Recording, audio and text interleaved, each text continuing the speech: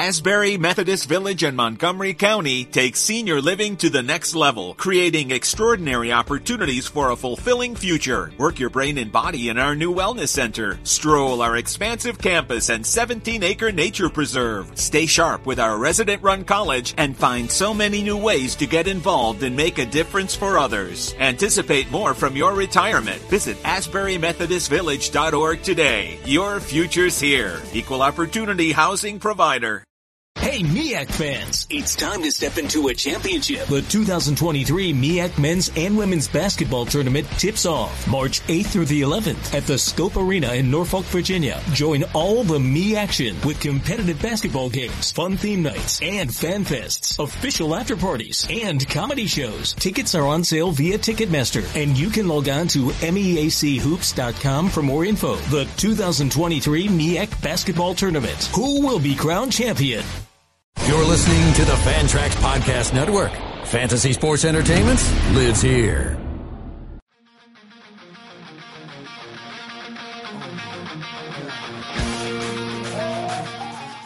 Welcome to the Fantrax Prospect Tool Shed. If you love prospects, you came to the right place, as that's what this show is all about, covering all levels of the minors to help give you an advantage in your dynasty leagues. Now, here are your hosts, Eric Cross and Chris Clegg.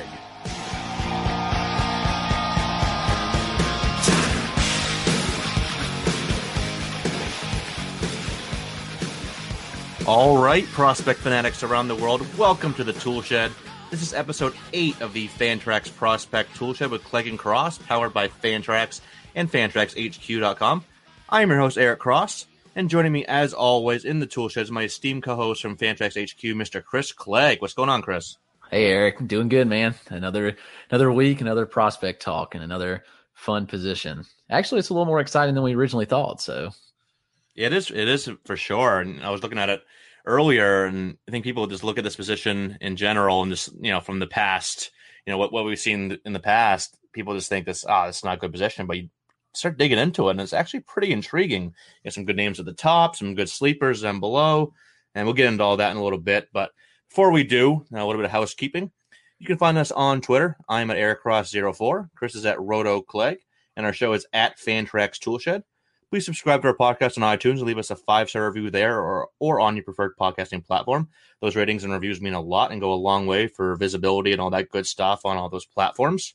And Chris and I each have some stuff coming out this week on Fantrax HQ. I'm finally getting back into really pumping out some HQ content here. My work with the Fantasy Baseball Black Book is done, and that will be out on the 15th, which I believe is Tuesday. I think it's tomorrow. For when you'll be hearing this podcast, so you'll be able to buy that. I did the top 60 outfielders and top 100 prospects in addition to some editing work. It's a great book, so go out and check that out. I believe it's right around $15 if I recall. I don't think the price has changed from last year, but go give that go buy that and check that out before you get into your drafts. A lot of good stuff in there. I have a Nate Lowe piece out today, and then I'll be putting out some updated rankings both for redraft and dynasty throughout the week, and a couple other articles as well. Chris has an article out today on Garrett Cole. We'll have some Dynasty SP buy lows and some expected home run over performers. So a lot of good stuff going on Fantrax HQ, not just from us, but from everybody that's been really kicking ass over the offseason, putting out consistent content. So definitely head over there to check out all of that. And a quick announcement here. We are going to be doing a Best Ball Listener League for Fantrax Toolshed here. And we wanted to do it a little different. We didn't want to just do like a first come, first serve thing, which it kind of will be, but with a little bit of a twist. We want to do, so tweet us, if you listen to this, tweet at Fantrax Toolshed. You can include Chris and I's handles if you want to, but make sure you do the show handle at least. And tell us who your first favorite player was when you were a kid. First get into baseball, maybe you're 5, 6, 7, 8 years old, whatever it may be. That first player that was like, the player you looked up to and you imitated their swing maybe. Tweet us with your first favorite player from when you were a kid, just getting into baseball, learning the game, and you will have entry into that. It is a $20 entry, like I mentioned, best ball formats. So if you're interested in getting into that league with Chris and I, it's put on by Nathan Longfield, who is Dynasty One Stop, who commissions like 7 gajillion leagues. He'll be kind of running it for us. So thank you, Nathan, for that. So yeah, definitely go check that out. let's get into things now. And we're talking second base this week. We kind of alluded to. You probably should figure that out if we're going in order. The catcher 2 weeks ago, first base last week. Now it's time for second base. And for the first time, we don't really have an exact consensus here at the top. Like the last couple of weeks, we had like the same number 1, same number 2. This week, we have the same top 3, but just like in different order. And our rankings are kind of different this week. So it'll be some interesting conversations. Let's start with our personal top 12s here. Chris, who you got as your top 12 at this position? Yeah, so I definitely thought it was interesting when I saw you put in your ranks, and we were very different on a lot of guys, which is good. Some diversity in our rankings made the consensus. A lot of fun, and a lot of weeks we've been similar, but I feel like second base is the first position where it's not like a lot of these guys are set in stone. Like there's not a definite number 1 like we had with Torque and Adley Rutschman. So this is a fun position all across the board, but my top 12 goes Jeter Downs, Nick Gonzalez, Vidal Brujan, Aaron Bracho, Jazz Chisholm, Luis Angel Acuna, Nick Madrigal, Xavier Edwards, Michael Busch, Miguel Geraldo, Zach McKinstry, and Michael Escotto. And mine is Vidal Brujan, Jeter Downs, Nick Gonzalez, Jazz Chisholm, Xavier Edwards, Nick Madrigal, Luis Angel Acuna, Aaron Bracho, Michael Busch, Miguel Geraldo, Justin Foscue, and Ezekiel Duran. And you're probably wondering, why the heck are we including Jazz Chisholm in here? He did play 12 games at second base when he came up with the Marlins this year. So we figured, why not just at least include him just to show where he would rank here, just in case he ends up a second. I think he still has a good chance he ends up at short, but we'll see. We figured we would at least throw him in just to, like I said, show where he would rank here, which is pretty high. Let's get into those top dogs here.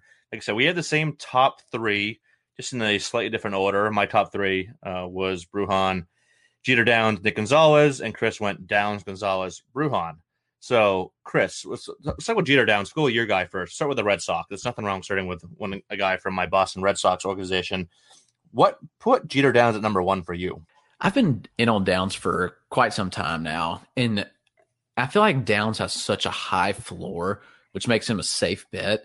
And in this landscape that we're looking at with second base here, where there's not a definite number 1, he feels the safest bet for me to contribute the most. I do think that he's pretty close to contributing. I think he's going to be up this year, be the Red Sox second baseman at some point, which would be huge. He's just hit everywhere he's been. I mean, the hit tool's there.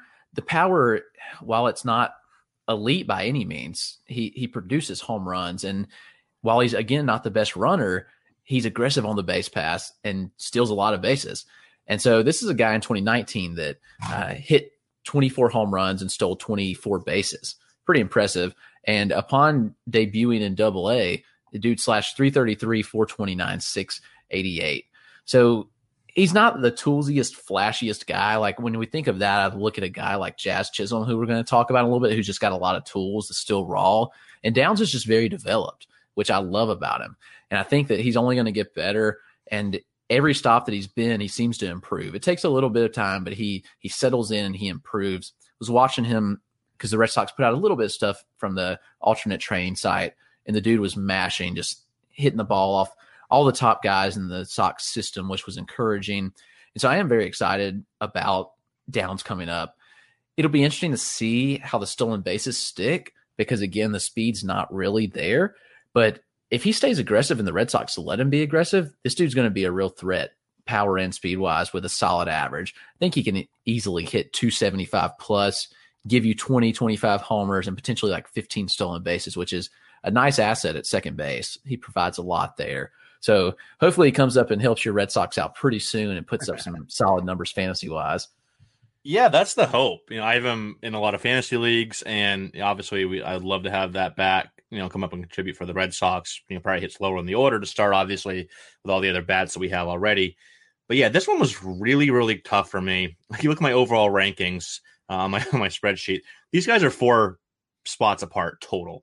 So it's like one it's Brujan, Gap, Downs, other player, and then Nick Gonzalez. So it's almost splitting hairs. But with Downs, before I talk about Brujan, with Downs, you absolutely hit everything on the head there. doesn't stand out in any one area, but it's really, really solid across the board.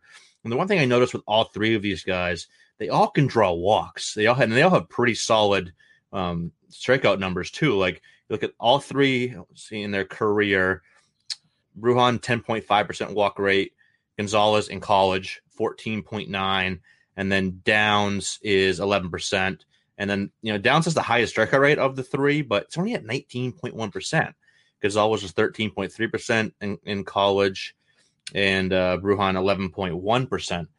But the reason why I went with Bruján as my number one is I just can't overlook that speed that he brings to the table. This could be a legit 40 steal guy. Everyone's kind of getting on the Corbin Carroll bandwagon because of his speed and hit tool. And these are very kind of similar players. They both have elite speed, right around a plus hit tool. Bruján's a career 294 hitter, so above average to plus hit tool with that solid approach that I mentioned as well. And maybe I'm a little biased as Bruján's the only one I've seen live out of the Arizona Fall League back in 2019. I think there's a little bit of power projection there, not a lot. I don't think he's ever be like a 15 home run guy, but maybe he can get up to like 10 to 12. Just always kind of flirting with 10. Maybe he gets up to 11, 12. Other years would be like 7 or 8. But there's some pull power there. He can get under the ball and drive it in the air a little bit. A great example of that, he hit a freaking moonshot. Not a moonshot. That's a little much, but he really pulled a ball in the Fall Stars game, hit it off the very top of the wall. I think missed being a home run on right field by about a foot. Then he hauled around the bases for a triple, which was I timed it 11.6 seconds, and that was with him kind of slowing down around second to look out to right field to see where the play was. So it probably would have been more like 11.2, 11.3 if he was fully hustling around for the entire trip. But that speed could be a 40 steal guy, 290 average in that general ballpark, really solid OBP. He's got to hit probably near the top of the order with that speed and the on-base skills. If he can get up to 10 home runs, I think that'll be a great asset for fantasy. So it's pretty much splitting hairs between him and Downs. And one thing I love about Downs too is kind of like his overall like hitting profile is that his fly ball rate has always been right around 50% every year, and his pull rate has been right around 40%. And as hitting the ball in the air at Fenway Park to his pull side, which will be over out to left field there, that usually means a lot of doubles off the wall, a lot of shots into the monster seats. So I think his kind of swing and kind of spray chart plays very, very well at Fenway. It would not surprise me if he ran to like push 30 home runs at peak down the road. Maybe not consistently every year, but definitely 20, 25, like you mentioned, Chris, pushing 30. So I love Jeter Downs. Like I said, we're splitting hairs here. The ISO jumped over 100 points from 2018 to 2019 with him, 147 to 252. Like I said, you think you're spot on with those projections. And I do think he's going to be up fairly soon this year, but maybe June, July, I think is a pretty fair spot for him to come up. Probably hit 7th or 8th, but that could still mean a lot of RBIs. And he'll have, guys like Devers hitting 4th or 5th and JD hitting 5th or something like that. So probably still gets a lot of RBIs once he comes up, but we'll, given a little bit of power speed. So I definitely love Jeter Downs moving forward. Love Bruján. I don't know, with Nick Gonzalez, where are you at on Nick Gonzalez? Because obviously the hit tool with Gonzalez is plus. That's what stands out with him. And, the power really showed up. Obviously, he had 12 home runs in 16 games, but mostly at a hitter-friendly venue and against lesser competition. New Mexico State's not really playing in a powerhouse conference this past year, but power speed has kind of been a question with Nick Gonzalez. Neither one of them really stand out in general. So where are you at on Nick Gonzalez? Are you a big Nick Gonzalez guy, or are you thinking he's much more of like a safer floor type? Yeah, I'm leaning towards the safer floor. It's hard to buy into that power, but when you look at it, man, it's so encouraging. Just everything he's done. I mean, his freshman year, he hit 9 home runs and 230 plate appearances. Then that jumped his sophomore year to 16 and 284 plate appearances. And then in this junior year, we know that was cut short. 12 home runs and 82 plate appearances. Just stupid power. And even in the Cape Cod League in 2019, he showed some power and hit 7 home runs in 42 games, which is pretty solid. Now, the floor is there like for a solid batting average, and we know that. Good OBP skills, like he's going to walk a lot. He walked more than he struck out in college, which is always encouraging. had about a 1-to-1 walk to strikeout rate in the Cape League, which is pretty solid competition there. But I don't know. I'm not seeing the power translating that well, but I do think there's some solid floor. Maybe it's just, even if it's just a 15 to 20 home run guy with a very solid batting average, he could be a solid asset. Speed wise, it's intriguing. Like, he can run, but again, I don't know how it translates. It'll be interesting to see because we haven't really seen him play at the highest level of competition yet. And so there's always that question of how will they make that jump? I mean, playing at New Mexico State against lesser competition with aluminum bat, moving now to professional ball against higher competition with a wood bat. Will that power translate well? We'll see. Obviously, we didn't get to see him debut this year because there was no minor leagues, but hopefully we'll get to see him up this year. But for now, I'm staying pretty conservative on my projection of him. Like, again, having him third, I'm second in my rankings, actually, which I probably should look into Bruján a little more, but I don't know. Gonzalez seems like more of a floor guy to me than the upside. Yeah, I would agree with that. With his profile outside the hit tool, it's very, there's a lot of question marks about how the power will translate. The speed, I think he has the speed to, approach 15, 20 steals in the high teens, but he just didn't run that much. Like, he only had 13 steals in college. In how many games did he play? What was it? 128 games. So that does translate to about, probably 16 or so steals over a full season, but he just doesn't look like he ever wanted to run much. He only had, the 7 steals in 55 games in 2019, 4 steals in 16 games was pretty solid in 2020. So he was just tearing the cover off the ball. But I do think he settles in as kind of like a top of the order hitter. I mean, I think he's a good number 2 hitter. I don't know if he's a great leadoff hitter because I like having at least some, maybe above average speed there, which I don't think Gonzalez has. But, he could flirt with a 400 OBP. Like, he really could. I told you the walk rate, 14.9%. Look, in college, he hit 399 with a 502 OBP. That's just insane to be right in that 400 to 500 range for your average in OBP. So I think he definitely can hit over 300, flirt with a 400 average, 400 OBP, excuse me. And obviously it depends what Pittsburgh will put behind him, which, maybe looking at probably Brian Hayes, and then who knows after that. But long term, he's probably going to be a guy who gives you a solid average, a good amount of runs, and maybe he's in the teens for power and speed, which, it's not great, but it's solid. So I think he can be, definitely a guy that maybe is a, back end top 10 fantasy second baseman just because he's got that high average, high OBP. The run score will be pretty solid, a little bit pop, a little bit of speed. But I'm also not really loving the system. Like, Pittsburgh doesn't have a great track record of success. Like, we talked about that, a handful of weeks ago when we were talking about like Brennan Malone and Quinn Priester and Tanaj Thomas. That goes for the hitting side of things too. Like, this is not like one of the greater systems out there for player development. So are they going to be able to maximize the, potential impact Gonzalez can have? We'll see. But, I'd feel a lot better if he landed in, the Dodgers or Houston or something like that, one of the better player development orgs. But we'll see. He's a great hitter, so maybe he can make it work there in Pittsburgh. But it could be a pretty solid, middle of the order or 2-3 with him and Hayes long term, with some little something for Pittsburgh fans to hold on to and be excited for, because they haven't had a lot of that over the last few years here. They've been kind of cellar dwellers out there in the NL Central. Moving on here, though, as we get out of the top 3 here, talk about some guys that debuted this year. We had a few intriguing debuts, and another one here that we'll talk about that's nearly ready. Probably it might be up mid-season. Let's start with Nick Madrigal here. Another guy that kind of gets underrated because he has very little power, but he's another really, really safe floor guy, isn't he, Chris? Yeah, and so I'm looking into Nick Gonzalez. Obviously, I see a little bit of Nick Madrigal. Like, there was a lot of prospect hype when obviously Madrigal was drafted and came out. I mean, Gonzalez has always hit for more power, but on the flip side, you have the speed with Madrigal, but both were high average, high OBP guys. And so there was so much hype around Madrigal. Obviously, picked 4th in the 2018 draft. Everyone was hyped. He comes up, he doesn't hit a home run at all in 2018. And then in 2019, hits just 4. So we're not expecting a whole lot of power, but from the standpoint of, you can probably count on 3 very solid categories.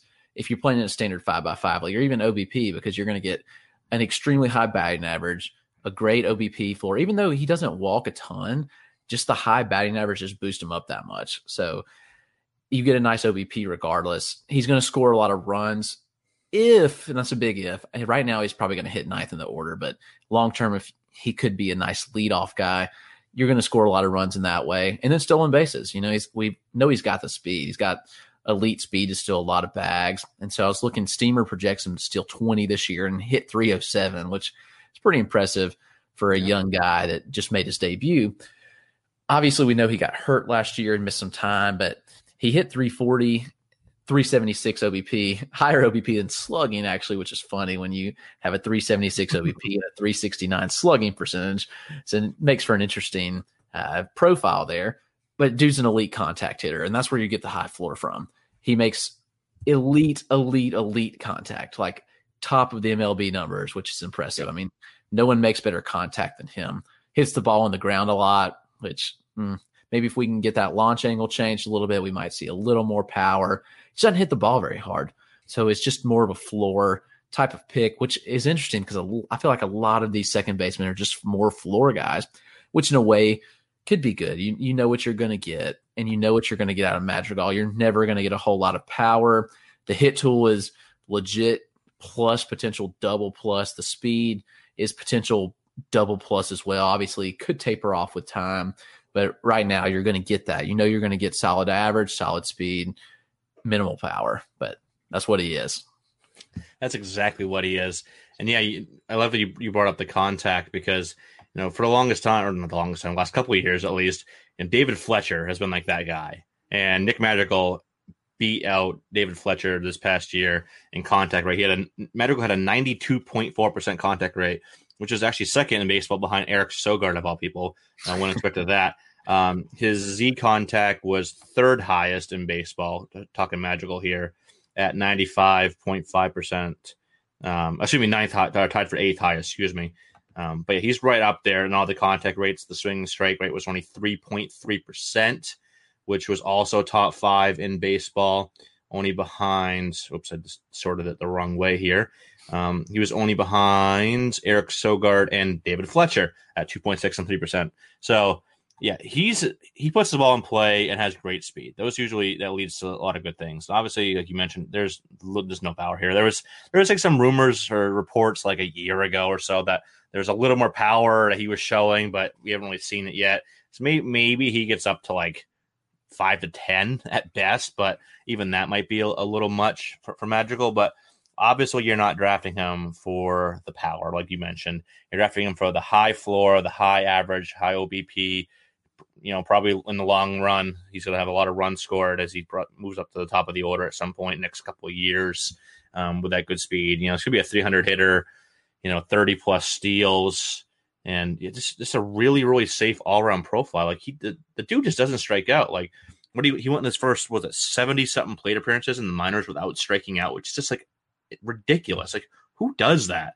And overall, when you add up the what he did in Chicago this past season, the minor leagues, and then his time at Oregon State, he struck out 72 times in 1,722 plate appearances for a 4.2% strikeout rate. And that's over several years. That goes back to 2016. So 5 years, he has a 4.2% strikeout rate, which just shows, again, the high floor that he has. And these types of guys just often get overlooked, or kind of like, oh, well, there's no power, I'll move on. I want a guy to at least give me some power. But, they can be valuable. I'm not going to go overboard and use a high draft pick on him anytime soon. But, especially in even in 2021 drafts, I'll take him after pick 200. I'll be fine taking Madrigal because, even if he's hitting low in the order, that's a pretty good lineup, 1 through 9. So, he's going to get more, run scoring opportunities than most, guys that are hitting 8th or 9th in the order. So if fill out your middle infield spot or utility or some bench speed, you definitely could have some pretty solid value for 2021. And then even long terms, it won't take much to trade for him. Like obviously, he's a top 100 type prospect, so there's obviously be some price tag there, but not as crazy as it probably should be. So that's always a nice value with those types of guys. Now moving on here to the opposite end of the spectrum with a not so safe prospect, but one that is very, very toolsy. Chris, you alluded to him in, back when we were doing our top 12s. That's Jazz Chisholm, who came up for the Marlins last year. He played mostly second base, but struggled to the tune of a 161, 242, 321 slash and 19 strikeouts in 62 plate appearances. With Chisholm, I've always had him kind of in the 40 to 60 range of my overall top 250, just because that power speed is very nice. You could say that's above average to plus power, above average speed, but the hit tool is below average. And you see that with how the batting average has fluctuated year to year. And it was in his debut back in 2016 in the Pioneer League, hit 281. All right, pretty solid. 2017 in King County, the Midwest League, low A, 248.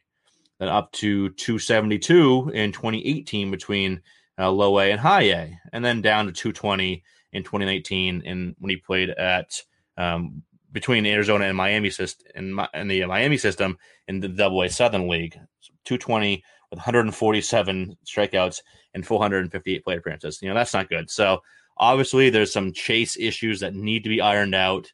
The contact needs to improve.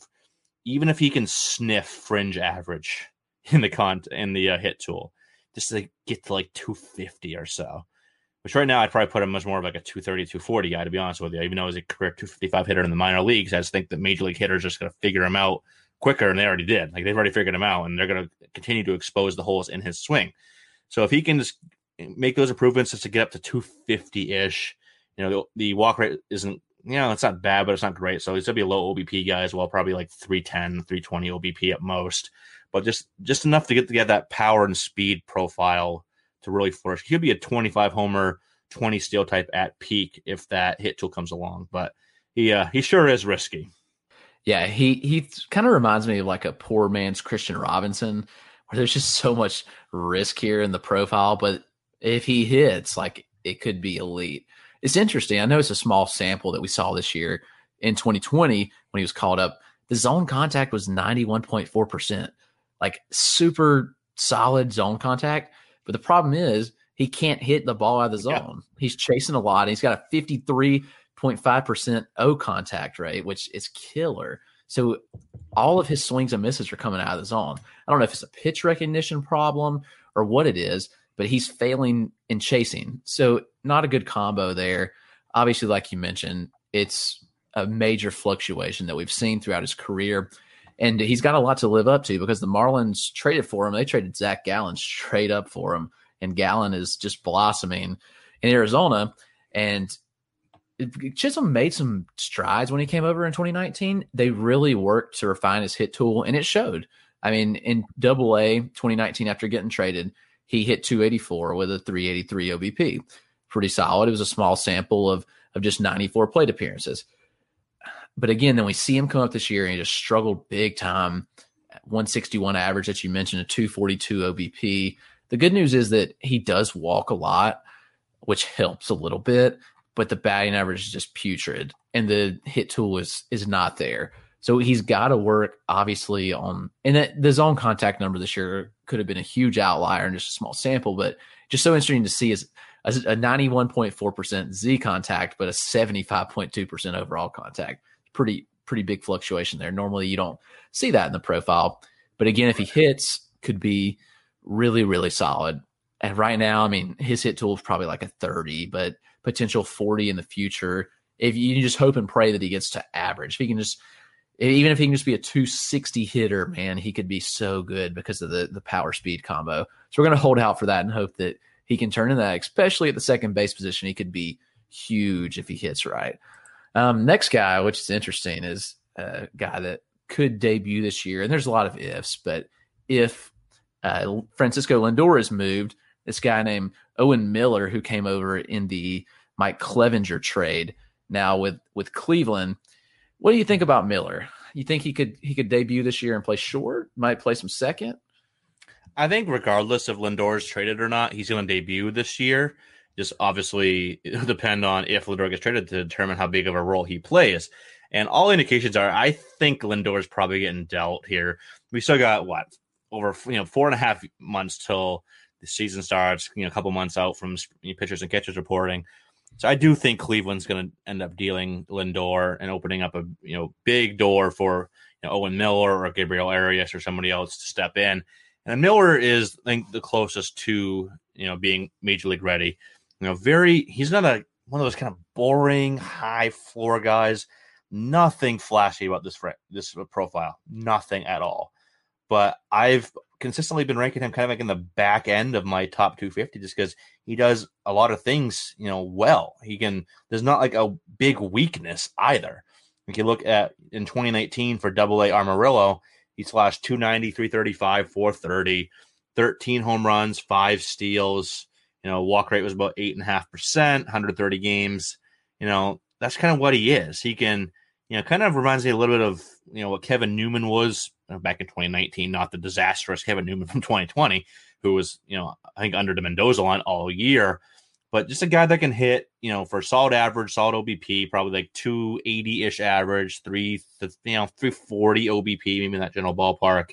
And he's a 307 career hitter in the minors. He hit 336 in his 2018 debut between low A and high A. So he should hit for a decent average. Maybe he's like a 12 to 15 home run guy, 10 steals or so. Just a guy that you can just grab to fill out some middle infield bench depth on your team. Now, maybe not draft him this year, or maybe wait to see what happens with Lindor if Lindor gets dealt, and maybe draft him late in the draft and hold it or a best ball or something like that for the middle infield depth and the stability he could bring with the batting average. But long term, this is not a super exciting player, but yeah, definitely more of a safer floor guy. So definitely just keep an eye on if Lindor gets dealt here in the offseason before you potentially draft Owen Miller for 2021.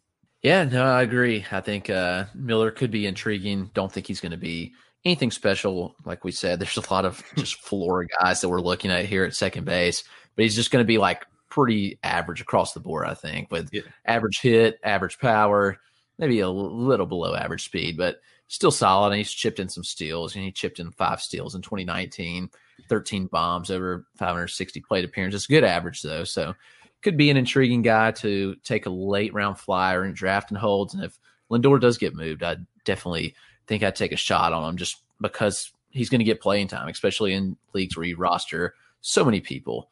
Right. And it's something to say, too. Like, people always think, like, when some of these top player development orgs trade for prospects, it always makes you think, like, are they onto something here with this guy? So the fact that Cleveland, traded for him and wanted him in that return package this past summer, it makes it a little more encouraging. And maybe he can be a solid little player. He's decent defensively too, so I think he can definitely stick at second base or shortstop wherever they decide to play him. But yeah, definitely just a solid little profile here that won't hurt you, but won't win you any leagues either.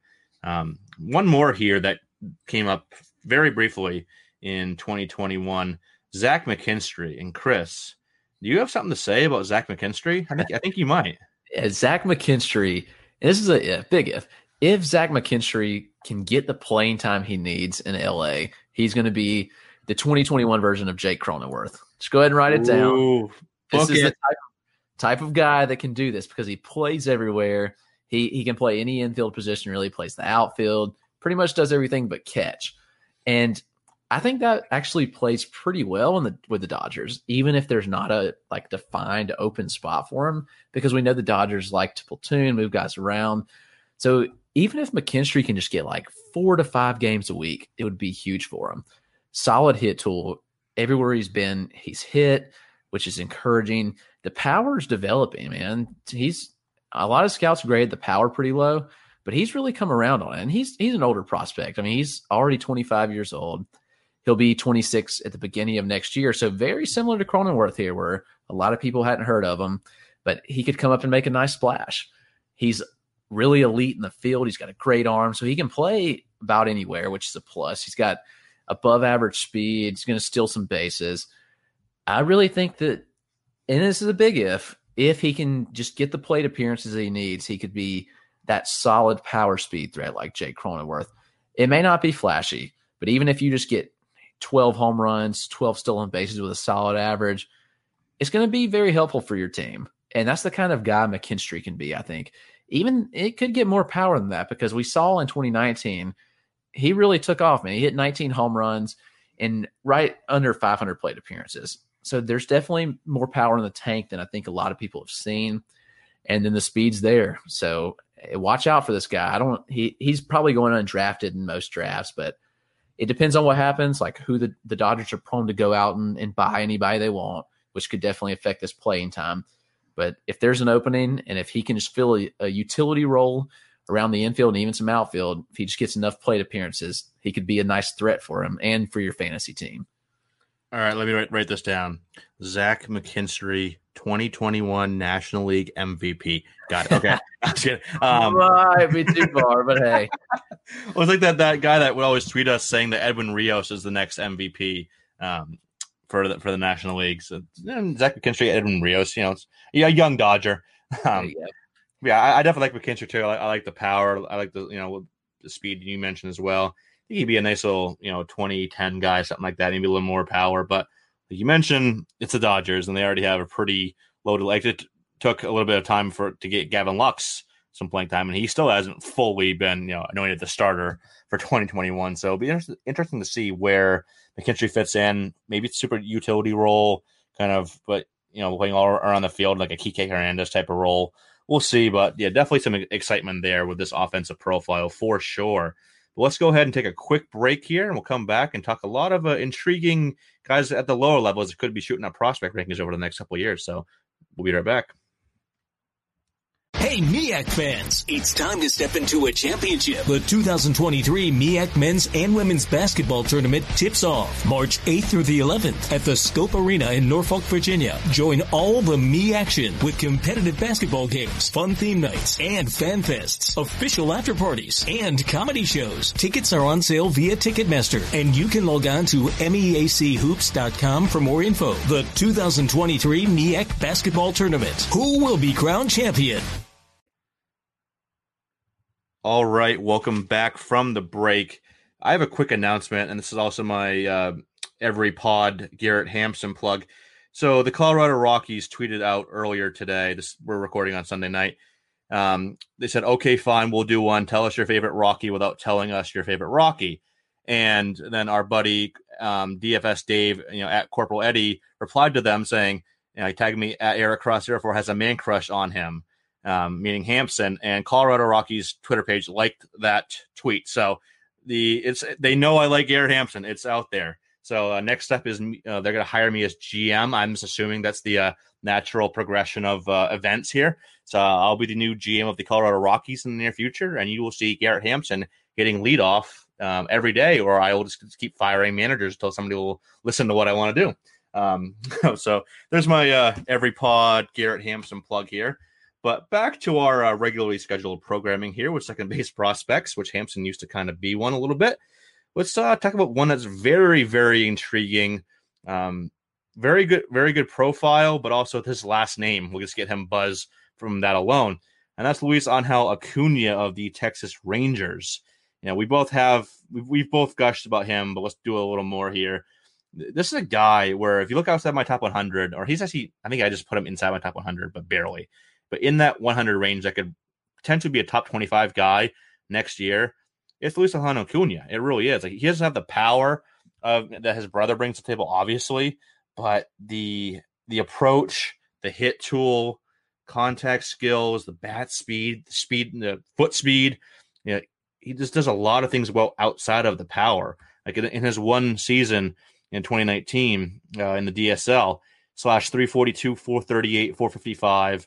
11 doubles, 3 triples, 2 bombs, 17 for 23 in stolen bases attempts, 14.2% walk rate, 10.8% strikeout rate.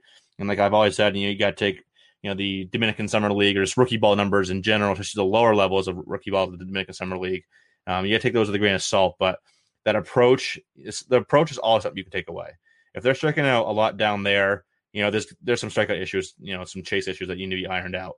In fact, he only struck out 10.8% of the time, is great, walked a lot. He said below average power, maybe he's peak 40 grade if he can, develop a little more bulk, which I think he can. There's some projection there. But like I mentioned, the plus hit, plus speed, great approach, doesn't chase much. The contact skills are great. This could be the future, leadoff hitter that Texas has really been lacking for the last few years here. But, Chris, how excited are you on Acuna? I know you're right there with me, aren't you? Yeah, definitely. And he's never going to have that kind of power that Ronald does. He's a little guy, man. He's listed at 5'10", 155, but he's young. He could still grow. And obviously we didn't get to see him in 2020. He looked to be ripping the ball, though, in the alt side of a couple of videos that I did see. The speed's legit. The hit tool's developing into a very solid one. You mentioned the approach is very good. And I just think he's really going to rocket up rankings. He was 17 years old, and as you mentioned, in the rookie ball in 2019 when he performed really well. And I just think that with time, he's going to grow into some power. He's going to fill out the frame. And honestly, he could still grow. Like, I think he could gain an inch or two, gain some weight, and that power could develop to at least average. You're not going to see, Ronald just blast balls, but it's not going to happen here. But it'd still be a solid player, man. I think across the board, he could give you a lot of steals, give you a solid average, even some power. So this is going to be a big development year for him. 2021. He's 19. He's not even 19 years old. He'll be 19 to start next season. So still a long way to go in development for him, but a guy that really could rocket up rankings this year, I think, with just the time and development. So I'm excited about Acuna for sure. Yeah, there's a lot of excitement just in general in the prospect and the dynasty community here with Acuna, starting with that last name. But then when you start looking at him, looking at the tools he has, as we mentioned, the speed, the hit tool, so on and so forth, there's a lot to be excited here. And any power he provides is just gravy. Even if it's 10 bombs, that's gravy on top of that nice profile, the hit speed profile that we talked about. So yeah, he's going to be one of the guys I'm really looking forward to seeing the most in 2021. Like, if I could put together a list of my top 10 prospects that I'm looking forward to seeing the most in 2021, Acuna would make that top 10. So very, very excited about him. So I definitely, that the window to get him at a reasonable price it's already started to close because of his performance and his name, but it's going to close even quicker in 2021 if he keeps raking like he did in 2019. So this might be your last chance to go get him in dynasty leagues at an affordable price. So definitely go out and try to do that if you want a piece of that pie moving forward. And then we already talked about one 2020 draftee at this position, and Nick Gonzalez. The other one, there's a few more that got drafted, but the other really noteworthy one that went in the middle of the first round to my Boston Red Sox for some freaking reason. I'm not bitter or anything, but Nick Yorke. And, I say that because, obviously Nick Yorke was more of a second, third round talent that we took as an underslot guy because our player development organization people really, really liked Nick Yorke. I heard some scouts say that, he had one of the best hit tools on the West Coast for a prep bat.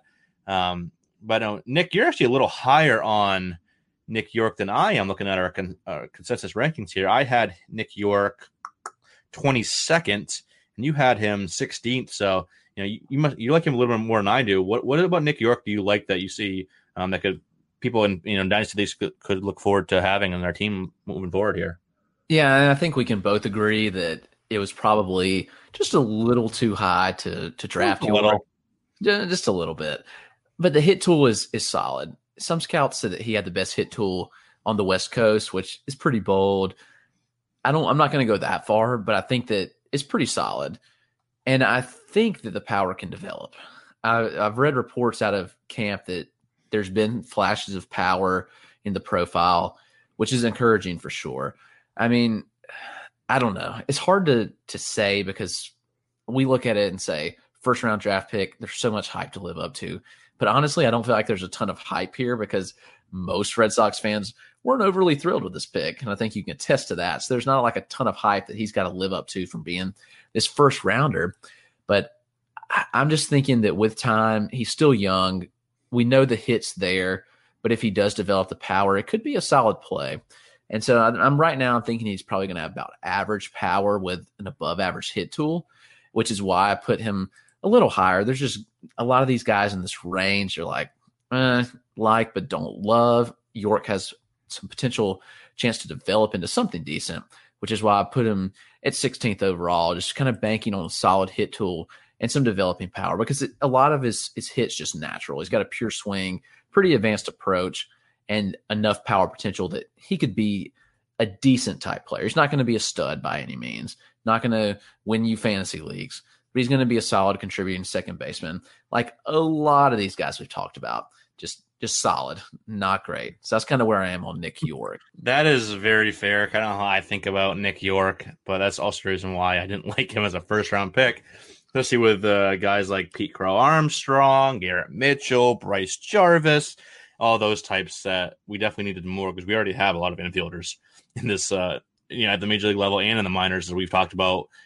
Jeter Downs, we play in second base, and Xander Bogaerts locked up long term. Where does Nick York play? Obviously, it's a few years out, so there's plenty of ways that could play out. You never know, but yeah, so solid little player. Like I said, good hit tool, maybe a little bit of pop, a touch of speed, not too much on either one, but maybe he's a 280, 15 homer type. Maybe adds 5-10 steals, who knows? But not someone I'm super excited about, as you can probably tell from my 22nd ranking of him. Even with him being from my Boston Red Sox, but definitely someone I'm actually going to be intrigued to see as he gets up through the ranks here and comes up through my neck of the woods in Double-A Portland, is to see if there can be a little more power upside, to go along with that nice hit tool. So we'll see, but definitely at least someone to monitor, I'll say, in dynasty leagues moving forward, just for that hit tool alone. And now let's get into some breakouts here to close the show. Like we did last week, we had a couple breakouts from each of us. We'll do that again this week. I hate that both of mine are from the same team and a team that I absolutely hate. You can probably guess what team that is. But Chris, how about you start us off here? Who's your first breakout here at the second base position? Yep, that is Aaron Bracho, who I already have extremely high. Most don't have him as high as I do. I've got him 4th overall at the position. Got him about 40th overall in my prospect rankings. Just a guy that I've loved for several years, and I'm glad to see that he's finally getting the respect he deserves here. He's a small second baseman, switch hitter, listed 5'11", 175, just 19 years old, looked extremely solid at 18 years old in 2019, just showed a lot of tools that I like to see. First off, the hit tool looked solid. The power, for a little guy, just the way he gets around on the ball, he gets a lot of power on it. And the speed, while he's not the fastest runner, he's kind of aggressive, which helps. He's going to chip in some steals. And I think that you're looking at a guy that is just going to really take off this year. The plate discipline is very, very good. Walks at a high clip. He walked it in low A or in rookie ball at 16.8% rate, and then in low A 15.6%, which again, don't get too much into these numbers, but it's still encouraging to see that kind of plate discipline. Didn't strike out at a crazy high clip either, just 15.3% in rookie ball and 137 plate appearances, which is definitely encouraging. Solid OBP, should hit for solid average. The hit tool's definitely there. Hits a ton of line drives and fly balls, which I love to see. He hit the ball on the ground 25% of the time. So he's getting in the air a lot. He's getting a lot of loft on the ball, and he pulls the ball well. So you mentioned pulled in the air typically turns out well. So you think you could definitely see him growing into some solid power. The raw power is there. The game power is developing. I think that Bracho is going to be a solid 25 home run guy with a solid batting average, chip in a couple steals. And I think you're going to really see it on full display this year. Not sure what level he'll start at. Again, he's still young, still a lot of development to be had, but I could see him just being moving up to star status this year in prospect rankings. I like Bracho as well. I kind of look at him as like a poor man's Keston Hiura, where he's could hit for a decent average, maybe not quite as much power as Hiura, but a little bit of speed. Hiura can chip in a handful of steals as well. So yeah, kind of like a poor man's Hiura has been my comp for Bracho. If everything clicks for him, definitely like him a lot long term here. And then both my guys are from the Yankees, so I'll start with Michael Escotto. Chris, have you ever had a nice fine wine called Michael Escotto? I have not. Doesn't that sound like a nice $500 bottle of wine? Yeah, it really does. Is that expensive for wine? I don't drink wine. Is $500 a bottle expensive? Is that? I don't know. Don't know. You don't drink wine either? Can't answer that. It sounds expensive. I thought that was a good number for expensive label of wine. But so Michael Escotto here of the New York Yankees. Both my guys are from the Yankees, unfortunately, as a Red Sox fan. But he's one that's really intrigued me over the last couple of years. Played a little bit of third base, a little bit of shortstop. They kind of moved him around in 2018, but about 2/3 to 3/4 of his games did come with the second base position.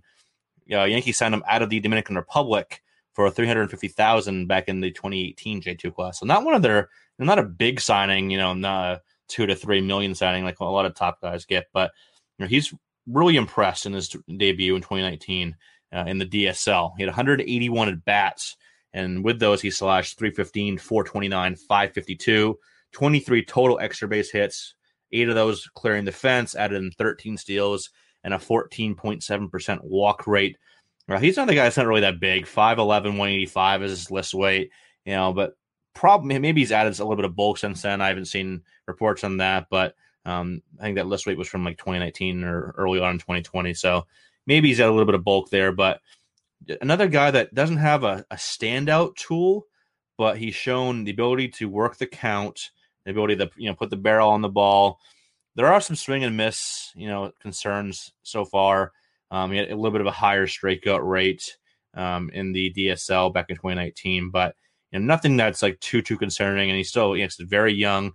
He's only 18 right now. Won't even be 19 until middle of 2021 in June. So definitely has several years away from being brought up into the Bronx potentially. So plenty of time to work on those issues, but this doesn't have a huge weakness offensively either. It could be right around a 50 hit, 50 power, above average speed, and maybe pushing plus speed. So just something that can really help out all around offensively. Who knows where he ends up? Like I mentioned, he's played 3 different infield positions. The Yankees don't usually have a ton of openings, especially on offensive and in the infield. They usually only have like 1 at most. Usually they have some pretty solid guys there, and like they always do. But his versatility, I think that's why they're giving him looks at different spots, see where he fits best.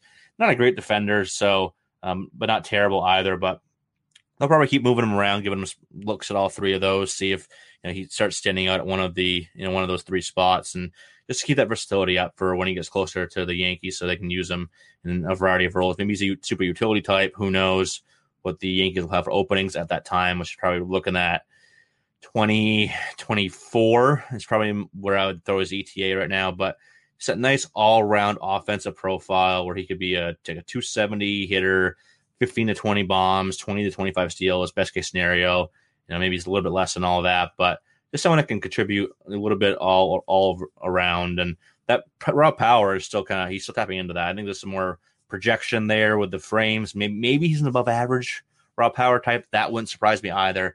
Like I said, just a nice all-around profile offensively that you can really get excited about, and in a pretty solid system as well for player development with the Yankees too. So that excites you a little bit too. They've always been developing nice hitting prospects over the last decade or even more than that. But yeah, so my first one is Maikel Escoto. Chris, back to you for your second. Yeah, no, I love that pick. I talked about Escoto a little bit in our previous pod when we talked about breakout hitters for 2021, so I'm excited to see that further development. My second guy is Tyler Callahan. He was the 3rd round pick by the Cincinnati Reds in 2019. Callahan's a lefty. That bat's just going to play in Great American Small Park. We know that is one of the better hitting environments, and especially for a lefty with a lot of raw power. We've talked about Austin Hendrick and how that power is just really going to play, and we forget about guys that have plus raw power like Tyler Callahan does. He hasn't really tapped into it that much. We haven't seen a ton from him because obviously 2020 didn't have a season. He just played short season ball in 2019. But between his 2 stops in the Appy League and the Pioneer League in 2019, he hit 6 bombs in 57 games. He stole 11 bases, so he's got intriguing speed. Hit for 263 batting average and 298 OBP. So it wasn't super intriguing there. The hit tool was still developing, but I think when you look at this kind of approach that he has, I could see potential average to above average hit tool. He makes good contact. He's got a good approach. He doesn't walk a ton, and he just doesn't work deep into counts. So strikeout percentage isn't that high, but he's also not walking very much, which is discouragement for an OBP type league. And you saw I mentioned he had that low 298 OBP. Again, young, first taste of pro ball, that kind of stuff can change. He's a high schooler coming out, so a lot of pressure on this guy. But when you look in the profile and you see that type of raw power and the speed, his clock times aren't great, but again, he stole 11 bases in 57 games, so he's a very aggressive runner. which I wouldn't expect him to be a speed guy. But even if you just get a solid hit and raw power guy, you're in Cincinnati, that's a very good place for that to play up. So look out for Tyler Callahan this year. This, again, is a big development year for a lot of these 2019 guys that missed all the 2020 season. They didn't get much development time. And we're unsure how some of this stuff worked out in Instructs. Like, did they get the reps they needed? I know a lot of these guys were AA and AAA guys. Obviously, a lot of the 2019 draft class missed out on this. So we'll see how he looks coming out. It'll be tough, but I do like the profile that Tyler Callahan possesses, and I really think that he could be in for a big breakout this year. You just see the power burst and the hit tool develop, be a long way for him to jump up the rankings, and it wouldn't surprise me a bit. Yeah, it wouldn't surprise me either. And it's funny, every time I hear the name Callahan, whether it's with him or with other people, I just think of Tommy Boy and the Callahan Auto Parts with Chris Farley, David Spade. It's a great movie, but that makes me think of Callahan Auto Parts from Tommy Boy every time I hear that name. So definitely like Tyler Callahan long term as well. He's pretty. I don't think he's just missed my top 250, I believe, but very, very close to it. And back to my other one here from the Yankees again. I feel dirty doing this. I really do. But I can't help it. I like the Yankee system. Like, they don't have, outside of Jasson Dominguez, they don't have like this huge name right now. Like, it's kind of down in terms of like the elite talent, but there's so many good values, so many good breakout potentials in this system. Like I mentioned, it's a pretty good player development organization in general. So yeah, my second one here is Ezekiel Duran. He's had a little bit of an interesting kind of up and down roller coaster career here so far. He's been in the Yankees org for 3 seasons, 2017, 18, and 19. But in the Dominican Summer League, then the Appalachian League, and then the New York Penn League. And like I said, that fluctuation of production has really been profound. He had 393 his first year. Yeah, he was 15 games, but 393. And then in the Dominican Summer League, then hit 201 in the Appalachian League in 2018. He's a little bit young for the level. He's only barely 19. I think he was still 18 for part of that season. Hit 201 with a 65 strikeouts to just 9 walks. So not great. Adding his 15 strikeouts and 3 walks in the previous year. That's 12 walks, 80 strikeouts in 68 games. Not great. Definitely some work to do there. Did improve the approach in 2019 at Staten Island in the New York Penn League. A little bit, not great, but the walk rate did go up to right around 9%. So definitely higher than his career 6.4 rate. So that's encouraging that went up. Strikeout rate stayed about the same. It's not so much that he strikes out a ton. Yeah, he's got around 27% K rate overall, 27.2 to be precise. So it's not great, but it's not terrible. It's not like 38% or something like that, like with Jazz Chisholm, who's in the 30s. But there is some approach issues here that need to be ironed out. But if he can, there's a really intriguing little power speed profile here. Because through all these ups and downs, he has 134 career games total. 20 bombs, 22 steals. Only been caught 5 times. 4 of those being in 2019 when he had 11 steals. But in the Staten Island, in the New York Penn League, he had the most home runs in 2019. He led the league with 13 home runs. He was on a 32-27 pace. So that's just, obviously very, very special pace to be on there. Like I said, the walk rate went from 3.8% to 9%. His estimated fly ball distance went from up 15 feet to 297.4 feet. And 496 slugging, 246 ISO. So really bounced back in a really good way here while improving the walk rate, which was, like I mentioned, atrocious before that. He's bulked up a little bit too, from what I've seen over the last couple of years. So that's really encouraging for that power too. And he's had some impressive exit velocities. I saw that he was averaging 91.9 miles an hour of average exit velocity in the New York Penn League, which is very, very solid, especially for someone that was only 19 years old and 20 years old for that entire season. So overall, I think we could be looking at maybe he's only an average, 50 hit, but I think there's above average power, above average speed here. Could be a 20-20 type of guy at peak if everything clicks with him. Like I said, there's still a lot of things to be worked out here with the approach and with the contact skills. Hopefully he gets a little bit of consistency here. Hopefully that nice showing in the New York Penn League was the start of that. We'll see. He's another guy I'm really interested in seeing in 2021. So he'll probably start in, full season single A ball.